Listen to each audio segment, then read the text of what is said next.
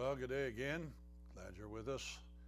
I hope we've been saying some things and been sharing some things that have been maybe revealing or at least challenging or encouraging to you about the kingdom of God.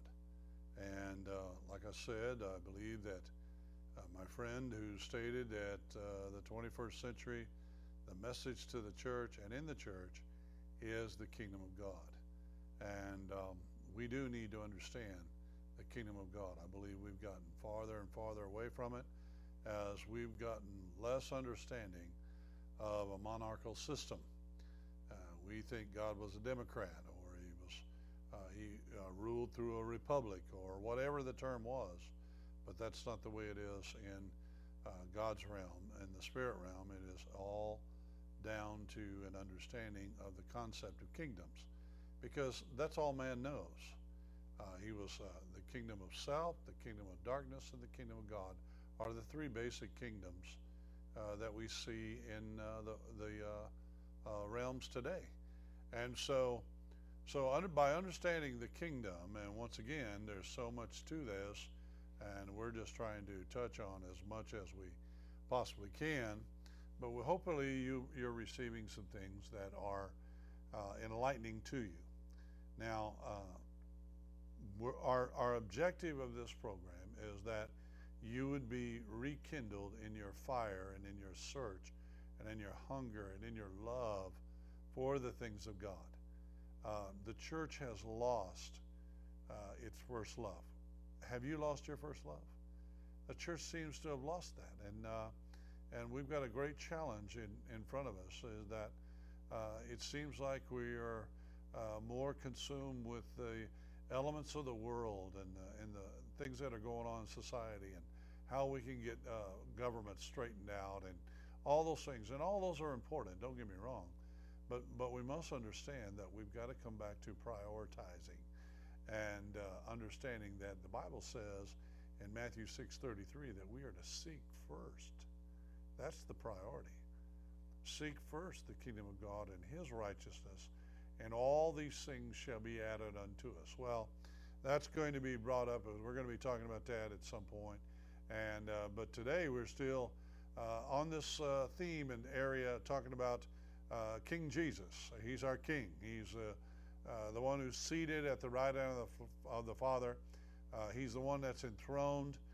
He has called us kings and priests, and we're to reign on the earth as he is reigning in the heavenly realms. He is the head of the church, according to Ephesians chapter 1, that he is the head of the church, and we are the Hebrews say the bride.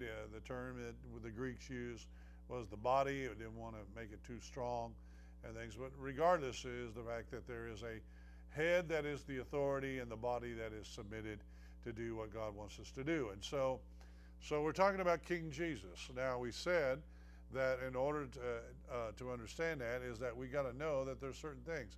First of all, he was born a king. We see how they came seeking him. The Magi was seeking him. Herod was opposing him. And the Jewish priests, they simply ignored him as the king. Well, listen, you can't ignore a king. Anyway, that's another subject. But we see that he was born a king. They came looking at him and for him. The second thing that we see is that he died a king. John chapter 8, Pilate, who was a king himself, was in discussion and dialoguing with him and asked him, he said, are you a king? And Jesus said, you say that I'm a king. Jesus didn't deny it. So in essence, what Jesus was saying was, I am a king and I have a kingdom. It's not of this world, but it is in this world. And so he died a king for us. He didn't die a prophet. He didn't die a priest. He died as a king because that was his mission. He wanted to take back what belonged to God. The earth is the Lord's and the fullness thereof. This third thing that we talked about is now he is reigning or ruling as a king. He's now in that posture, and we see that he's seated on the throne, and around that throne is flashings of light and enlightenment that's there. And we talked about how in Revelation that it says In 18 of the 22 chapters, he talks about the throne of God and the throne of God, and this about the throne. And then we talked about how Peter tells us that the attributes of the kingdom of God is the fact that we're a chosen generation, we're a royal priesthood, we're a holy nation, we're a peculiar people, that we should show forth the praises of him for what he's done, and that we should let the light shine that is in the darkness, call forth light into the darkness. And so we are to be the reigning instrument or the reigning entity on the earth for him. And so we must understand that he is a reigning king. Now we come to the next one, and the next one is simply this, found in Revelations chapter 19. And I want to read it here out of verse 11 through 16. It says, "Now I saw heaven open, and behold, a white horse. And he who sat on him was called Faithful and True, and in righteousness he judges and makes war. His eyes were like a flame of fire, and on his head were many crowns. He had a name written that no one knew except himself. He was clothed with a robe dipped in blood, and his name is called the Word of God. And the armies in heaven, clothed in fine linen, white and clean, followed him on white horses. Now out of his mouth goes a sharp sword, that with it he should strike the nations, and he himself will rule them with a rod of iron. He himself treads the winepress of the fierceness and wrath of Almighty God. And he has on his robe and on his thigh a name written, King of Kings and Lord of Lords." Now, the next area that we want to talk about is he is the coming king. Revelation chapter 19 and verse 16 says that he has on his vesture and on his thigh a name written, King of Kings and Lord of Lords. So he is the coming king. We see this. And so as a coming king, there's a lot of things that we need to realize. The first time that he came riding on a donkey as the Prince of Peace. That was the first time. He made his triumphal entry into Jerusalem riding on a donkey, and his name was the Prince of Peace. But the second time when he comes, he's going to be riding on a white horse as a conquering king. Now, there's two times that in the book of Revelation it talks about a white horse. First time is found in Revelation chapter 6, and the second time it is talking about Revelation chapter 19. They are two different things because they're two different functions. But in this incident here, we see that he comes, and this particular time is that it's not just coming as to receive his people, but he's coming as a conquering king, as one who is paying a royal visit to his subjects, a royal visit to an area. Now, one of the things about a king that he must do from time to time, he has to make a journey away from his throne into his territory to remind the people that he is the king, and why they dress the way they dress, why they talk the way they talk, why they are educated the way they're educated, why they are governed the way they are governed. All that takes precedence and is brought back into a strength when a king will visit, say, an island that he has ownership of, or a land that he has ownership of, that he cannot just stay where his throne is and always remain there. He has to go from time to time to visit those territories. The same way with Jesus, that the Spirit of Christ comes as a royal visit, and then when he comes, he's a coming king. Yes, I know he's going to come in the future, but also he comes at intervals historically. In our nation, we've had about 4 or 5 great awakenings. Those were 4 or 5 royal visits from the King of Kings and the Lord of Lords. It brought transformation to our nation. It brought awakening in the lives of God's people. It brought an awareness of spirituality and the sensitivity. It brought an enlightening of the Word of God. It brought a moral thermometer into the midst of it.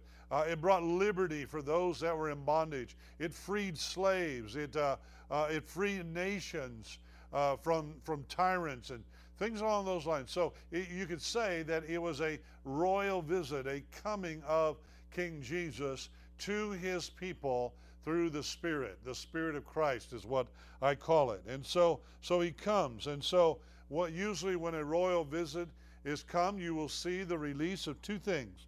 You will see the release, number one, of the prophets. Prophets come proclaiming the heart of God. They come proclaiming the purposes of Jesus. They come proclaiming the destiny of his church, is that it's to be without spot or wrinkle, and is to be a demonstration of the kingdom of God. So prophets are usually come. That's why I believe, and the second thing is that there's a preparation for the king. This has to do with the apostles.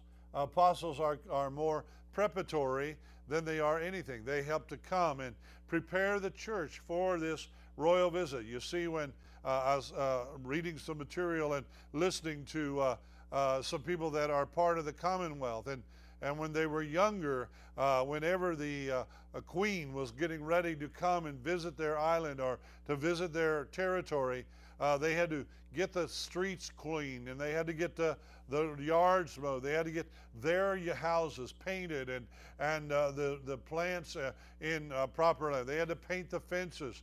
The streets had to be cleaned, and the buildings had to be washed, and everything had to be prepared for the royal visit of the queen. Well, it's the same way with Jesus. Jesus says, I'm coming to visit. I'm coming on a royal visit, and so I release my apostles and prophets into the midst of them.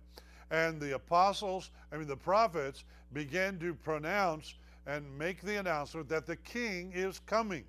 And then the apostles, they began to prepare the church for the visit, the royal visit of the king. Now look at me, listen, a lot of times, and I love pastors and evangelists and teachers, a lot of times that when they are at the helm or the leadership, a pastor has a tendency to let the church get kind of like Jello. It's kind of loose and not real firm, and sometimes even creating insecurity, because he's concerned about tending the sheep and caring for the sheep and loving on the sheep and all that, and all that's very important.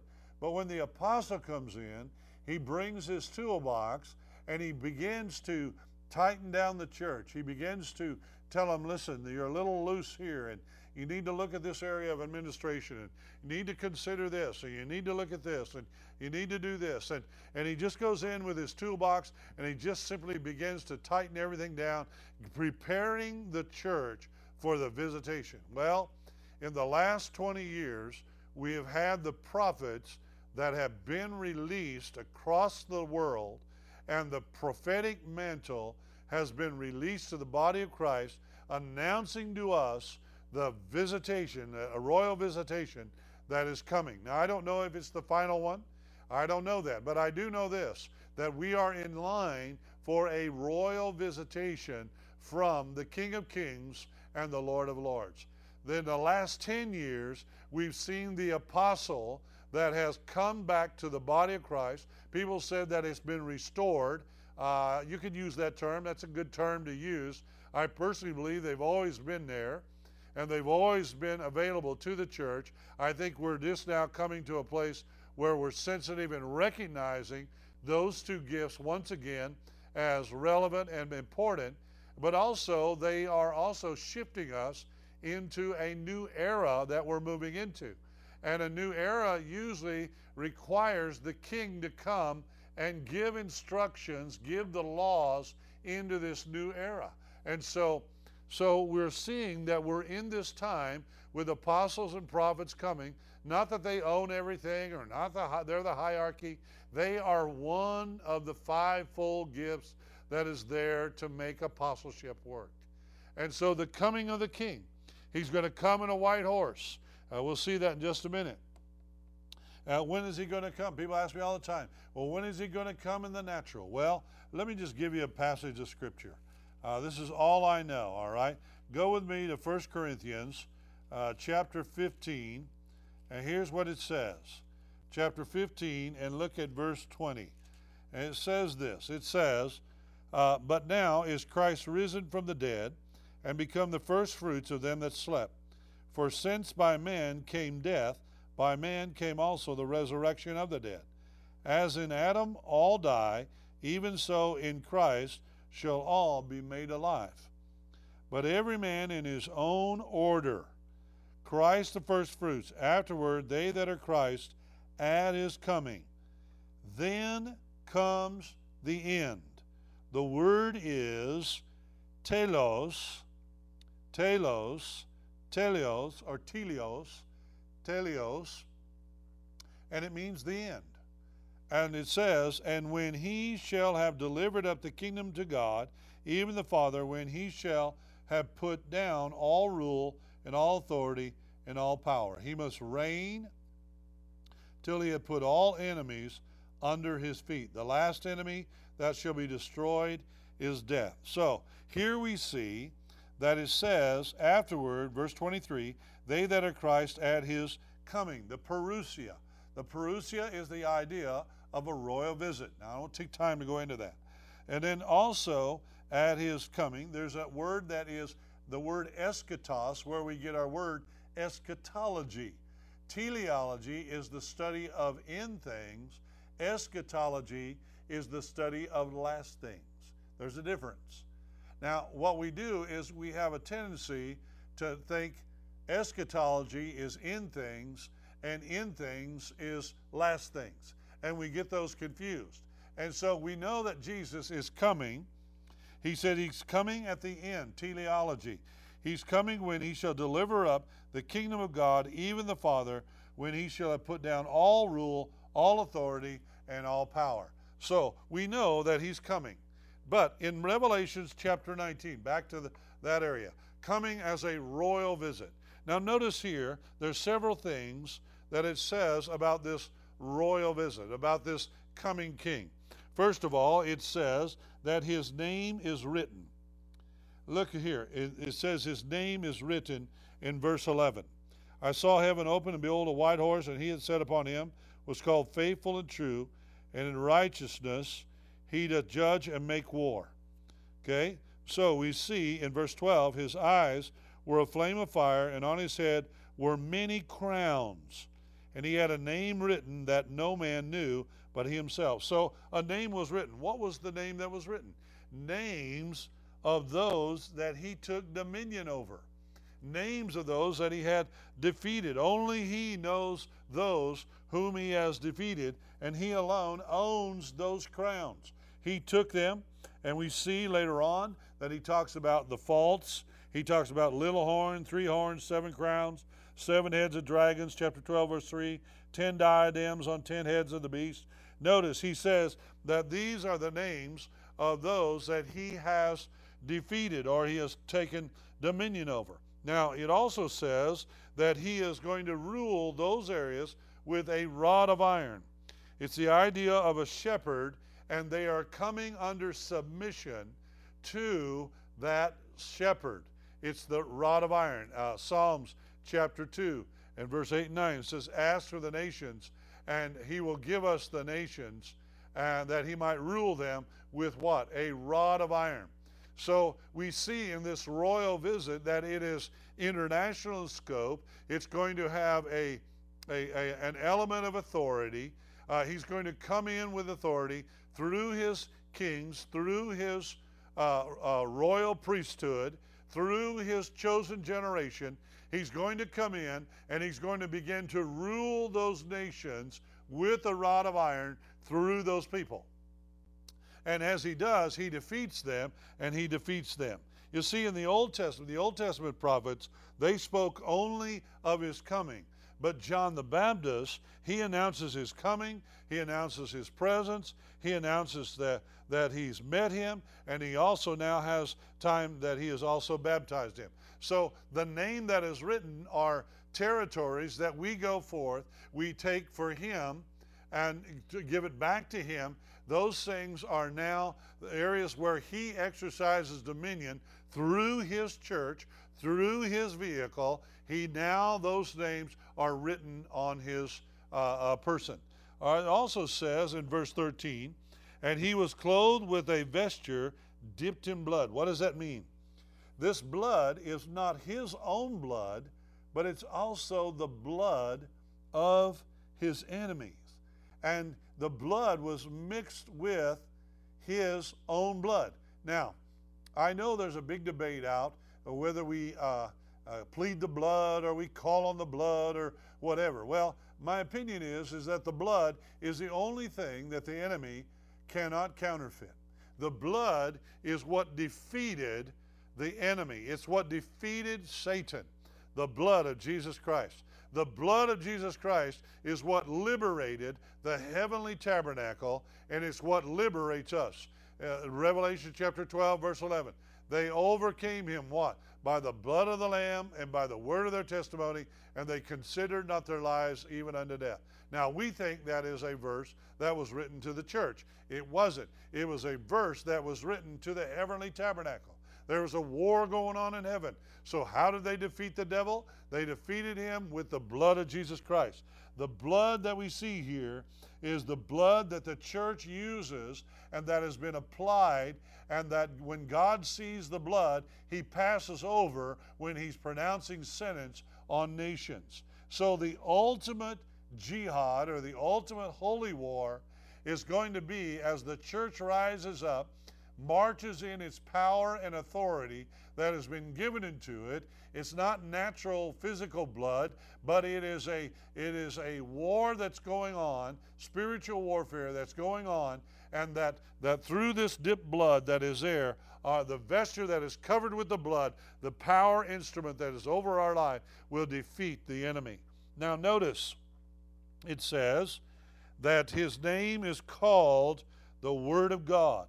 Well, first we got to move on and see that he came riding on a white horse. He came riding on a white horse. Now, a white horse is interesting because a white horse represents superiority, it represents victory, and it represents royalty. Verse 11, and I saw heaven open, and behold, a white horse, and he that sat upon him was called Faithful and True.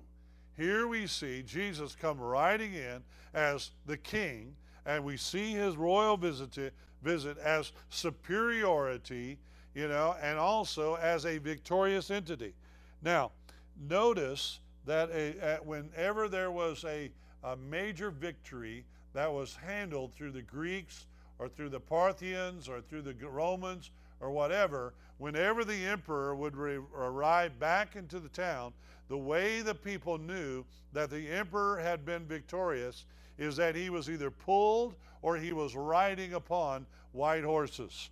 White horses was a picture of a leader and all his army that had been victorious. Jesus gives this picture of celebration that he's come riding in because he is faithful and true, and he's riding upon this white horse as royalty and as victorious. Then it says that they, verse 13, was clothed with a vesture dipped in the blood, and his name is called the Word of God.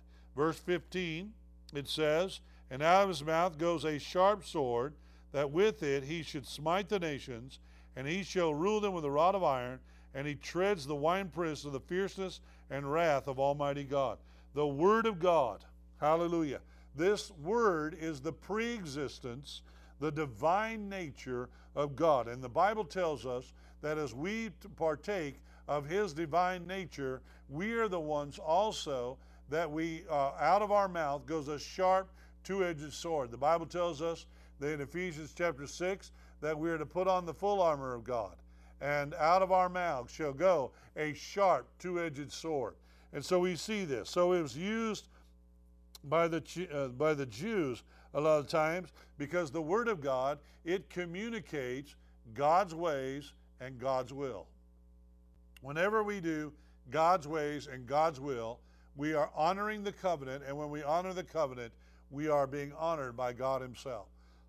The Jews understood this. There was a thing they called the Memra. In Deuteronomy 26, 17, and 18, it says, you have appointed the word of God, a king over you this day, that he may be your God. So the king has a word that he decrees. When the king makes a decree, remember Darius makes a decree about anybody who worships other than his God, they were going to be thrown to the lion's den. Well, when he found out Daniel was making worship to Jehovah God, he throws him in the lion's den. We all know the story. The lions didn't bother him all night, and the king went and reversed the decree the next day. Why? Because if he makes a decree, he has authority to reverse the decree, because that's what a king can do. All right? So we see this. So the word says in Hebrews chapter 4 that the word of God is living and powerful. It's life and energy.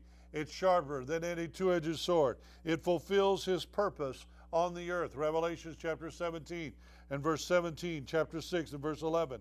Jehovah himself says, I'm watching to see that my word is fulfilled. Jeremiah chapter 1 and verse 12. So God is watching over his word. The word was the Father's agent in creation. In the beginning was the word, and the word was God, and the word is God. And he goes on and talks about it. So the word is his agent for judgment and commissioning. The fierceness and wrath of Almighty God is based upon his word. So we're to partner to bring justice in the earth with him. It's a sharp sword, the symbol of God's word. We said that. It's a prophetic symbol. Christ will consume the enemy with the spirit of his mouth, it says, and as a result, he will rule with a rod of iron. So, notice here that it's a symbol of his justice. The rod of iron is a symbol of his justice as he rules over the earth. Why? Because we are to colonize the earth. We are to dislodge the enemy and set up, and not set up, but to demonstrate and influence through the kingdom of God and colonize the world. So here we are today. We are the people of God. He's born a king. He died a king. He reigns as a king today, and he's coming as a king. And if you are here today and you want to understand and know who this king is, his name is Jesus. I want you to just get on the email us a question or something you do, or how you can find Jesus, and let us know that your life is being rekindled.